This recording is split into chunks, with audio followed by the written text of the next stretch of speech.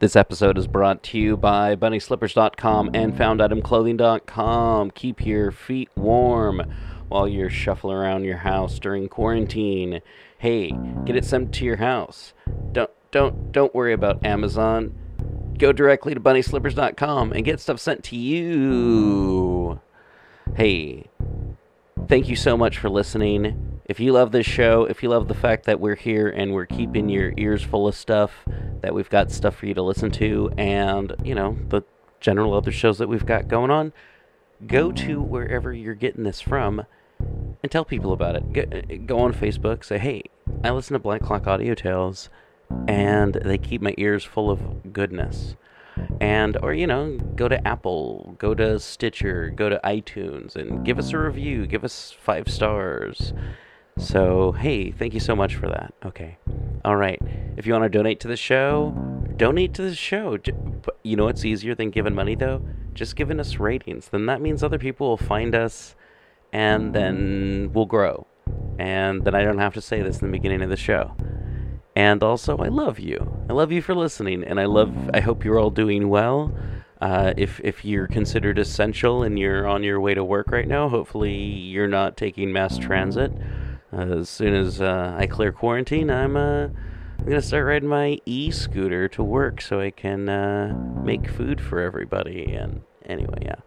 So hey, this month, this April, Frank L. Baum, Wizard of Oz, we're going to be doing the 5 Dorothy stories, starting with The Wonderful World of Oz. So, yeah, there's more of that to come, but yeah, hey, this is the first part of it. And I hope you're all doing well. I'm doing pretty good. I've been keeping busy. I've been playing some Dragon Quest XI. Just talked to Ken Hite yesterday about some show stuff that's coming up at the end of March. So if you're hearing this, it's already come out. And that stuff's going to be pretty cool. It was about the Arthur Machen stuff that we covered last month. And also some stuff about some space parasite guys known as the insects from Shagai, or they call themselves the Shan. And their servitor races, the broccoli people of Zothali, or something like that. I can't remember. We just talked about it yesterday. But you know what? We're talking about something else that's fantastical. The Wonderful World of Oz. So forget what you learned from movies and cartoons of various sorts, and check out the source material. And also, you know, next few weeks we're going to be going through the rest of the story and find out what happened to Dorothy and her family and everyone. All right, here we go. The Discovery of Oz the Terrible. The 4 travelers walked up to the great gate of the Emerald City and rang the bell. After ringing several times, it was opened by the same guardian of the gate they had met before. "What, are you back again?" he asked in surprise. "Do you not see us?" answered the Scarecrow. "But I thought you had gone to visit the Wicked Witch of the West." "We did visit her," said the Scarecrow. "And she let you go again?" asked the man in wonder. "She could not help it, for she is melted," explained the Scarecrow. "Melted? Well, that is good news indeed," said the man. "Who melted her?" "It was Dorothy," said the Lion gravely. "Good gracious," exclaimed the man, and he bowed very low indeed before her. Then he led them into his little room and locked the spectacles from the great box on all their eyes, just as he had done before. Afterward they passed on through the gate into the Emerald City, and when the people heard from the guardian of the gate that they had melted the Wicked Witch of the West, they all gathered around the travellers and followed them in a great crowd to the Palace of Oz. The soldier with the green whiskers was still on guard before the door, but he let them in at once, and they were again met by the beautiful green girl, who showed each of them to their old rooms at once, so they might rest until the great Oz was ready to receive them. The soldier had the news carried straight to Oz that Dorothy and the other travellers had come back again, after destroying the Wicked Witch. But Oz made no reply. They thought the great wizard would send for them at once, but he did not. They had no word from him the next day, nor the next, nor the next. The waiting was tiresome and wearing, and at last they grew vexed that Oz should treat them in so poor a fashion, after sending them to undergo hardships and slavery. So the Scarecrow at last asked the green girl to take another message to Oz, saying if they did not let them in to see him at once, they would call the winged monkeys to help them, and find out whether he kept his promises or not. When the wizard was given this message, he was so frightened that he sent word for them to come to the throne room at 4 minutes after 9 o'clock the next morning. He had once met the winged monkeys in the land of the West, and did not wish to meet them again. The 4 travellers passed a sleepless night, each thinking of the gift Oz had promised to bestow upon him. Dorothy fell asleep only once, and then she dreamed she was in Kansas, where Aunt Em was telling her how glad she was to have her little girl at home again. Promptly at 9 o'clock the next morning, the green-whiskered soldier came to them, and 4 minutes later they all went into the throne room of the great Oz. Of course, each one of them expected to see the wizard in the shape he had taken before, and all were greatly surprised when they looked about and saw no one at all in the room. They kept close to the door, and closer to one another, for the stillness of the empty room was more dreadful than any of the forms they had seen Oz take. Presently they heard a voice, seeming to come from somewhere near the top of the great dome, and it said solemnly, "I am Oz, the great and terrible. Why do you seek me?" They looked again in every part of the room, and then seeing no one, Dorothy asked, "Where are you?" "I am everywhere," answered the voice, "but to the eyes of common mortals I am invisible. I will now seat myself upon my throne, that you may converse with me." Indeed, the voice seemed just then to come straight from the throne itself. So they walked toward it, and stood in a row while Dorothy said, "We have come to claim our promise, O Oz." "What promise?" asked Oz. "You promised to send me back to Kansas when the Wicked Witch was destroyed," said the girl. "And you promised to give me brains," said the Scarecrow. "And you promised to give me a heart," said the Tin Woodman. "And you promised to give me courage," said the Cowardly Lion. "Is the Wicked Witch really destroyed?" asked the voice, and Dorothy thought it trembled a little. "Yes," she answered, "I melted her with a bucket of water." "Dear me," said the voice, "how sudden. Well, come to me tomorrow, for I must have time to think it over." "You've had plenty of time already," said the Tin Woodman angrily. "We shan't wait a day longer," said the Scarecrow. "You must keep your promises to us," exclaimed Dorothy. The Lion thought it might be as well to frighten the wizard, so he gave a large, loud roar, which was so fierce and dreadful that Toto jumped away from him in alarm and tipped over the screen that stood in a corner. As it fell with a crash, they looked that way, and the next moment all of them were filled with wonder, for they saw, standing in just the spot the screen had hidden, a little old man with a bald head and a wrinkled face, who seemed to be as much surprised as they were. The Tin Woodman, raising his axe, rushed towards the little man and cried out, "Who are you?" "I'm Oz the Great and Terrible," said the little man in a trembling voice. "But don't strike me, please don't, and I'll do anything you want me to." Our friends looked at him in surprise and dismay. "I thought Oz was a great head," said Dorothy. "And I thought Oz was a lovely lady," said the Scarecrow. "And I thought Oz was a terrible beast," said the Tin Woodman. "And I thought Oz was a ball of fire," exclaimed the Lion. "No, you're all wrong," said the little man meekly. "I have been making believe." "Making believe?" cried Dorothy. "Are you not a great wizard?" "Hush, my dear," he said. "Don't speak so loud, or you will be overheard, and I should be ruined. I'm supposed to be a great wizard." "And aren't you?" she asked. "Not a bit of it, my dear. I'm just a common man." "You're more than that," said the Scarecrow in a grieved tone. "You're a humbug." "Exactly so," declared the little man, rubbing his hands together as if it pleased him. "I am a humbug." "But this is terrible," said the Tin Woodman. "How shall I ever get my heart?" "Or I my courage?" asked the Lion. "Or I my brains," wailed the Scarecrow, wiping the tears from his eyes with his coat sleeve. "My dear friends," said Oz, "I pray you not to speak of these little things. Think of me and the terrible trouble I'm in at being found out." "Doesn't anyone else know you are a humbug?" asked Dorothy.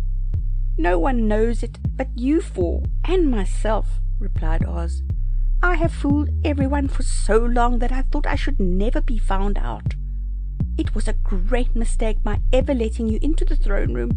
Usually I will not see even my subjects, and so they believe I am something terrible." "But I don't understand," said Dorothy in bewilderment. "How was it that you appeared to me as a great head?"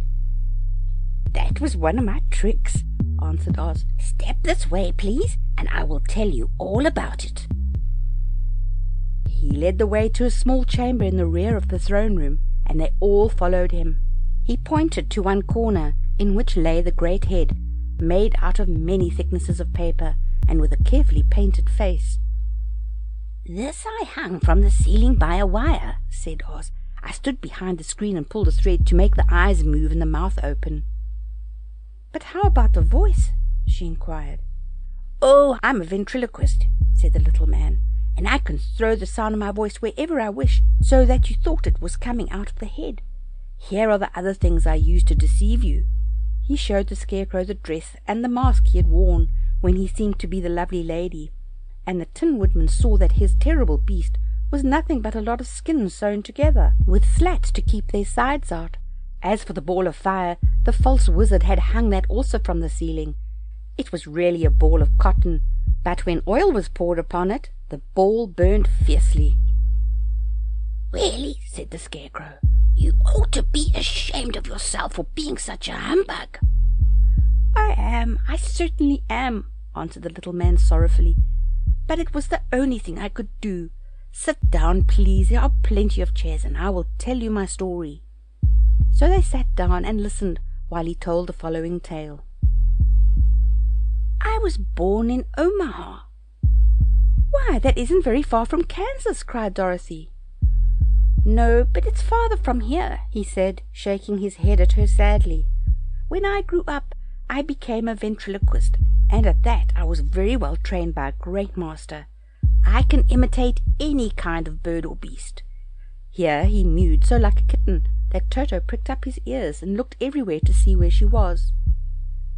"After a time," continued Oz, "I tired of that and became a balloonist." "What is that?" asked Dorothy. "A man who goes up in a balloon on circus day, so as to draw a crowd of people together and get them to pay to see the circus," he explained. "Oh," she said, "I know." "Well, one day I went up in a balloon and the ropes got twisted, so that I couldn't come down again. It went way up above the clouds, so far that a current of air struck it and carried it many, many miles away. For a day and a night I travelled through the air, and on the morning of the second day I awoke and found the balloon floating over a strange and beautiful country. It came down gradually, and I was not hurt a bit, but I found myself in the midst of a strange people, who, seeing me come from the clouds, thought I was a great wizard. Of course I let them think so, because they were afraid of me, and promised to do anything I wished them to. Just to amuse myself and keep the good people busy, I ordered them to build a city and my palace, and they did it all willingly and well. Then I thought, as the country was so green and beautiful, I would call it the Emerald City, and to make the name fit better, I put green spectacles on all the people, so that everything they saw was green." "But isn't everything here green?" asked Dorothy. "No more than any other city," replied Oz. "But when you wear green spectacles, why, of course, everything you see looks green to you. The Emerald City was built a great many years ago, for I was a young man when the balloon brought me here, and I am a very old man now. But my people have worn green glasses on their eyes so long that most of them think it really is an Emerald City. And it certainly is a beautiful place, abounding in jewels and precious metals, and every good thing that is needed to make one happy. I have been good to the people, and they like me. But ever since this palace was built, I have shut myself up, and would not see any of them. One of my greatest fears was the witches, for while I had no magical powers at all, I soon found out that the witches were really able to do wonderful things. There were 4 of them in this country, and they ruled the people who live in the north and south and east and west. Fortunately, the witches of the north and south were good, and I knew they would do me no harm. But the witches of the east and the west were terribly wicked, and had they not thought I was more powerful than they themselves, they would surely have destroyed me. As it was, I lived in deadly fear of them for many years, so you can imagine how pleased I was when I heard your house had fallen on the wicked witch of the east. When you came to me, I was willing to promise anything if you would only do away with the other witch. But now that you have melted her, I am ashamed to say that I cannot keep my promises." "I think you are a very bad man," said Dorothy. "Oh, no, my dear. I'm really a very good man, but I'm a very bad wizard, I must admit." "Can't you give me brains?"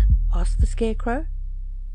"You don't need them. You are learning something every day. A baby has brains, but it doesn't know much. Experience is the only thing that brings knowledge, and the longer you are here on earth, the more experience you're sure to get." "That may all be true," said the Scarecrow, "but I shall be very unhappy unless you give me brains." The false wizard looked at him carefully. "Well," he said with a sigh, "I'm not much of a magician, as I said, but if you will come to me tomorrow morning, I will stuff your head with brains. I cannot tell you how to use them, however. You must find that out for yourself." "Oh, thank you," cried the Scarecrow. "I'll find a way to use them, never fear." "But how about my courage?" asked the Lion anxiously. "You have plenty of courage, I'm sure," answered Oz. "All you need is confidence in yourself. There is no living thing that is not afraid when it faces danger. True courage is in facing danger when you are afraid, and that kind of courage you have in plenty." "Perhaps I have, but I'm scared just the same," said the Lion. "I shall really be very unhappy unless you give me the sort of courage that makes one forget he's afraid." "Very well, I will give you that sort of courage tomorrow," replied Oz. "How about my heart?" asked the Tin Woodman. "Why, as for that," answered Oz, "I think you are wrong to want a heart. It makes most people unhappy. If only you knew it, you are in luck not to have a heart." "That must be a matter of opinion," said the Tin Woodman. "For my part, I will bear all the unhappiness without a murmur, if you will give me the heart." "Very well," answered Oz meekly. "Come to me tomorrow, and you shall have a heart. I have played wizard for so many years that I may as well continue the part a little longer." "And now," said Dorothy, "how am I to get back to Kansas?" "We shall have to think about that," replied the little man. "Give me 2 or 3 days to consider the matter, and I'll try and find a way to carry you over the desert. In the meantime, you shall all be treated as my guests, and while you live in the palace, my people will wait upon you and obey your slightest wish. There is only one thing I ask in return for my help, such as it is. You must keep my secret and tell no one I am a humbug." They agreed to say nothing of what they had learned, and went back to their rooms in high spirits. Even Dorothy had hope that the great and terrible humbug, as she called him, would find a way to send her back to Kansas, and if he did that, she was willing to forgive him everything. End of chapter 15. The Magic Art of the Great Humbug. Next morning, the Scarecrow said to his friends, "Congratulate me. I'm going to Oz to get my brains at last. When I return, I shall be as other men are." "I have always liked you as you were," said Dorothy simply. "It is kind of you to like a Scarecrow," he replied. "But surely you will think more of me when you hear the splendid thoughts my new brain is going to turn out." Then he said goodbye to them all in a cheerful voice, and went to the throne room, where he rapped upon the door. "Come in," said Oz. The Scarecrow went in and found the little man sitting down by the window, engaged in deep thought. "I have come for my brains," remarked the Scarecrow a little uneasily. "Oh, yes. Sit down in that chair, please," replied Oz. You must excuse me for taking your head off, but I shall have to do it in order to put your brains in their proper place." "That's all right," said the Scarecrow. "You are quite welcome to take my head off, as long as it will be a better one when you put it on again." So the wizard unfastened his head and emptied out the straw. Then he entered the back room and took up a measure of bran, which he mixed with a great many pins and needles. Having shaken them together thoroughly, he filled the top of the Scarecrow's head with the mixture, and stuffed the rest of the space with straw to hold it in place. When he had fastened the Scarecrow's head on his body again, he said to him, "Hereafter you will be a great man, for I have given you a lot of brand new brains." The Scarecrow was both pleased and proud at the fulfillment of his greatest wish, and having thanked Oz warmly, he went back to his friends. Dorothy looked at him curiously. His head was quite bulging out at the top with brains. "How do you feel?" she asked. "I feel wise indeed," he answered earnestly. "When I get used to my brains, I shall know everything." "Why are those needles and pins sticking out of your head?" asked the Tin Woodman. "That is proof that he is sharp," remarked the Lion. "Well, I must go to Oz and get my heart," said the Woodman. So he walked to the throne room and knocked at the door. "Come in," called Oz, and the Woodman entered and said, "I have come for my heart." "Very well," answered the little man, "but I shall have to cut a hole in your breast, so I can put your heart in the right place. I hope it won't hurt you." "Oh, no," answered the Woodman. "I shall not feel it at all." So Oz bought a pair of tinner's shears and cut a small square hole in the left side of the Tin Woodman's breast. Then going to a chest of drawers, he took out a pretty heart, made entirely of silk and stuffed with sawdust. "Isn't it a beauty?" he asked. "It is indeed," replied the Woodman, who was greatly pleased. "But is it a kind heart?" "Oh, very," answered Oz. He put the heart in the Woodman's breast, and then replaced the square of tin, soldering it neatly together where it had been cut. "There," said he, "now you have a heart that any man might be proud of. I'm sorry I had to put a patch on your breast, but it really couldn't be helped." "Never mind the patch," exclaimed the happy Woodman. "I am very grateful to you, and shall never forget your kindness." "Don't speak of it," replied Oz. Then the Tin Woodman went back to his friends, who wished him every joy on account of his good fortune. The Lion now walked to the throne room and knocked at the door. "Come in," said Oz. "I have come for my courage," announced the Lion, entering the room. "Very well," answered the little man. "I will get it for you." He went to a cupboard and, reaching up to a high shelf, took down a square green bottle, the contents of which he poured into a green gold dish, beautifully carved. Placing this before the Cowardly Lion, who sniffed at it as if he did not like it, the wizard said, "Drink." "What is it?" asked the Lion. "Well," answered Oz, "if it were inside of you, it would be courage.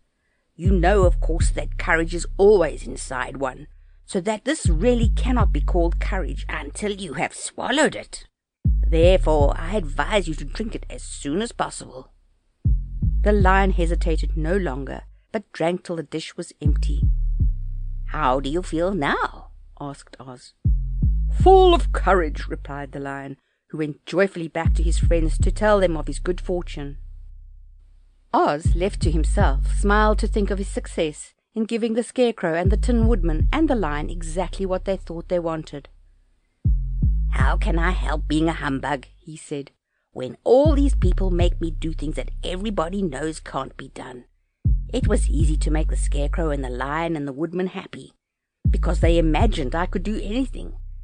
But it will take more than imagination to carry Dorothy back to Kansas, and I'm sure I don't know how it can be done."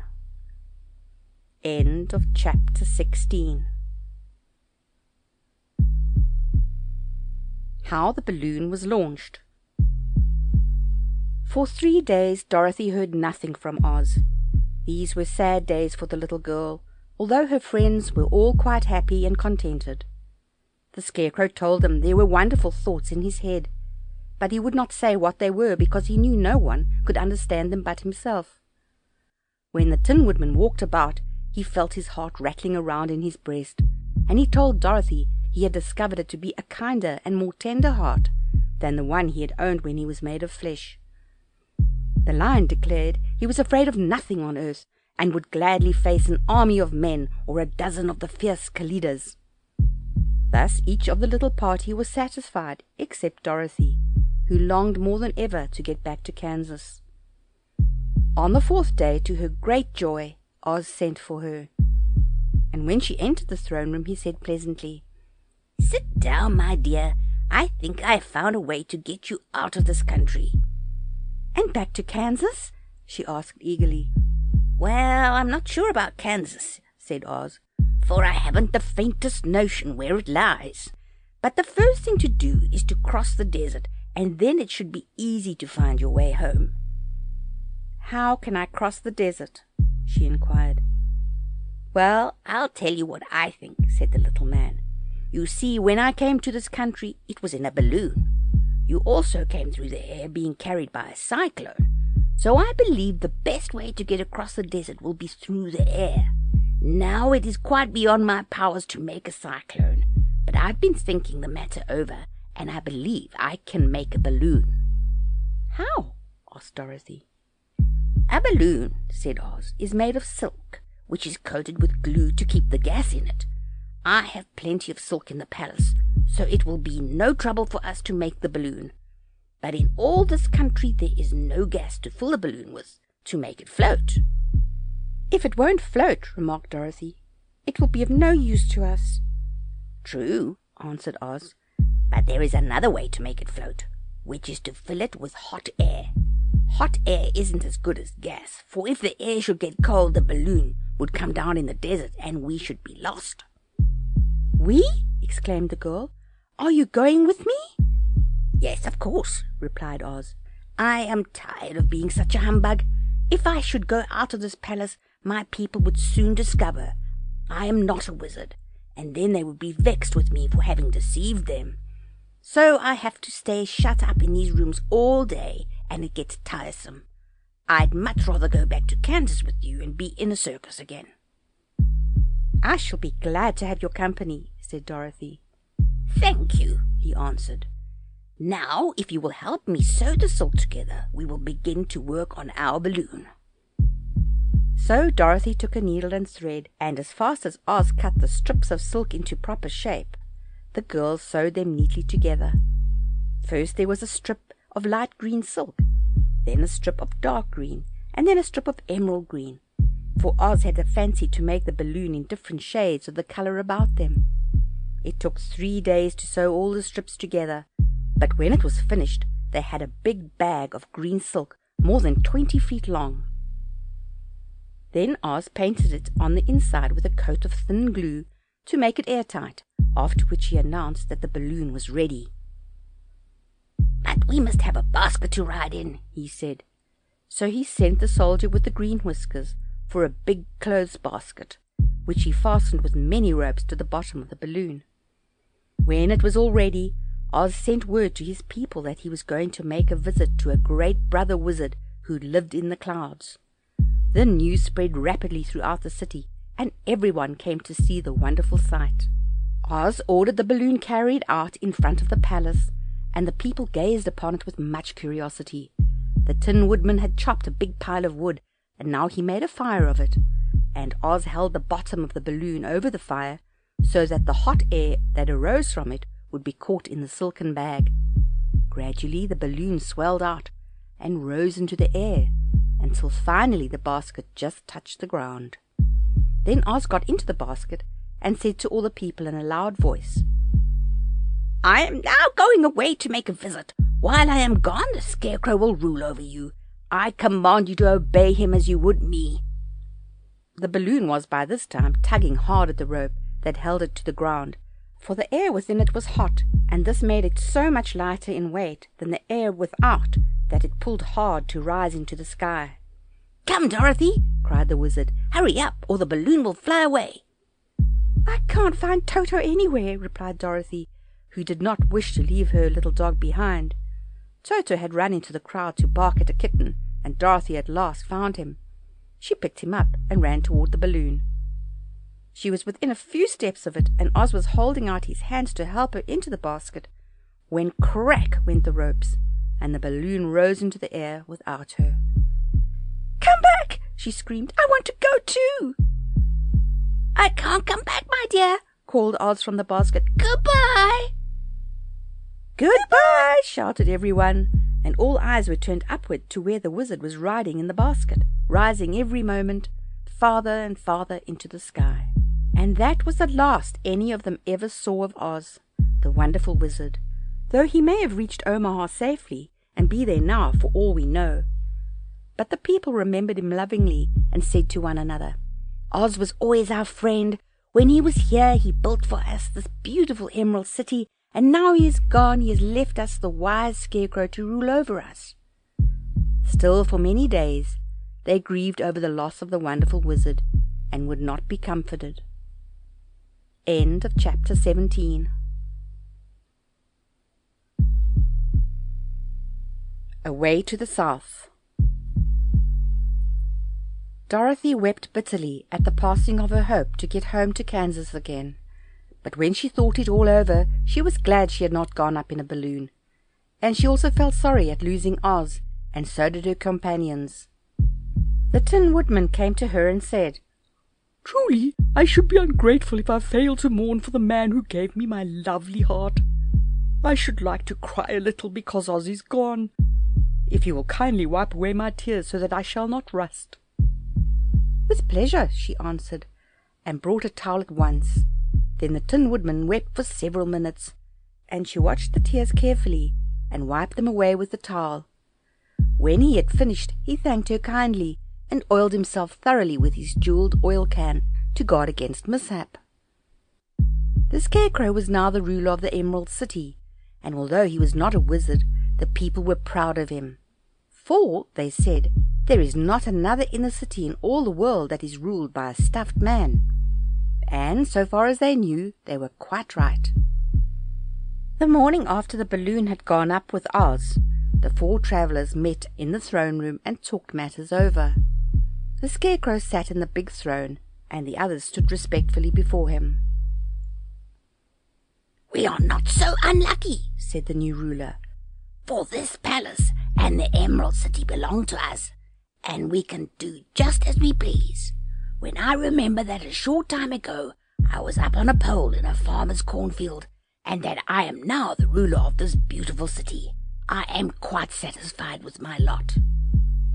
"I also," said the Tin Woodman, "am well pleased with my new heart, and really that was the only thing I wished in the whole world. For my part, I am content in knowing that I am as brave as any beast that ever lived, if not braver," said the Lion modestly.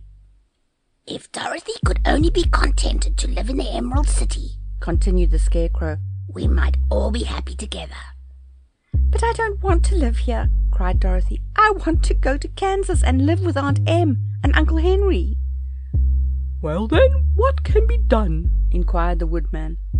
The Scarecrow decided to think, and he thought so hard that the pins and needles began to stick out of his brains. Finally he said, "Why not call the winged monkeys and ask them to carry you over the desert?"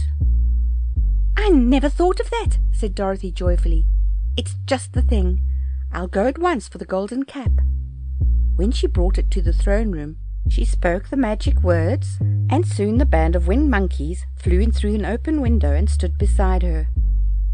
"This is the second time you have called us," said the Monkey King, bowing before the little girl. "What do you wish?" "I want you to fly with me to Kansas," said Dorothy. But the Monkey King shook his head. "That cannot be done," he said. "We belong to this country alone, and cannot leave it. There has never been a winged monkey in Kansas yet, and I suppose there never will be, for they don't belong there. We shall be glad to serve you in any way in our power, but we cannot cross the desert. Goodbye." And with another bow the Monkey King spread his wings and flew away through the window, followed by all his band. Dorothy was almost ready to cry with disappointment. "I have wasted the charm of the golden cap to no purpose," she said, "for the winged monkeys cannot help me." "It is certainly too bad," said the tender-hearted Woodman. The Scarecrow was thinking again, and his head bulged out so horribly that Dorothy feared it would burst. "Let us call in the soldier with the green whiskers," he said, "and ask his advice." So the soldier was summoned and entered the throne room timidly, for while Oz was alive, he never was allowed to come further than the door. "This little girl," said the Scarecrow to the soldier, "wishes to cross the desert. How can she do so?" "I cannot tell," answered the soldier, "for nobody has ever crossed the desert, unless it is Oz himself." "Is there no one who can help me?" asked Dorothy earnestly. "Glinda might," he suggested. "Who is Glinda?" inquired the Scarecrow. "The Witch of the South. She is the most powerful of all the witches, and rules over the Quadlings. Besides, her castle stands on the edge of the desert, so she may know a way to cross it." "Glinda is a good witch, isn't she?" asked the child. "The Quadlings think she's good," said the soldier, "and she is kind to everyone. I've heard that Glinda is a beautiful woman who knows how to keep young, in spite of the many years she has lived." "How can I get to her castle?" asked Dorothy. "The road is straight to the south," he answered, "but it is said to be full of dangers to travellers. There are wild beasts in the woods, and a race of queer men who do not like strangers to cross their country. For this reason none of the Quadlings ever came to the Emerald City."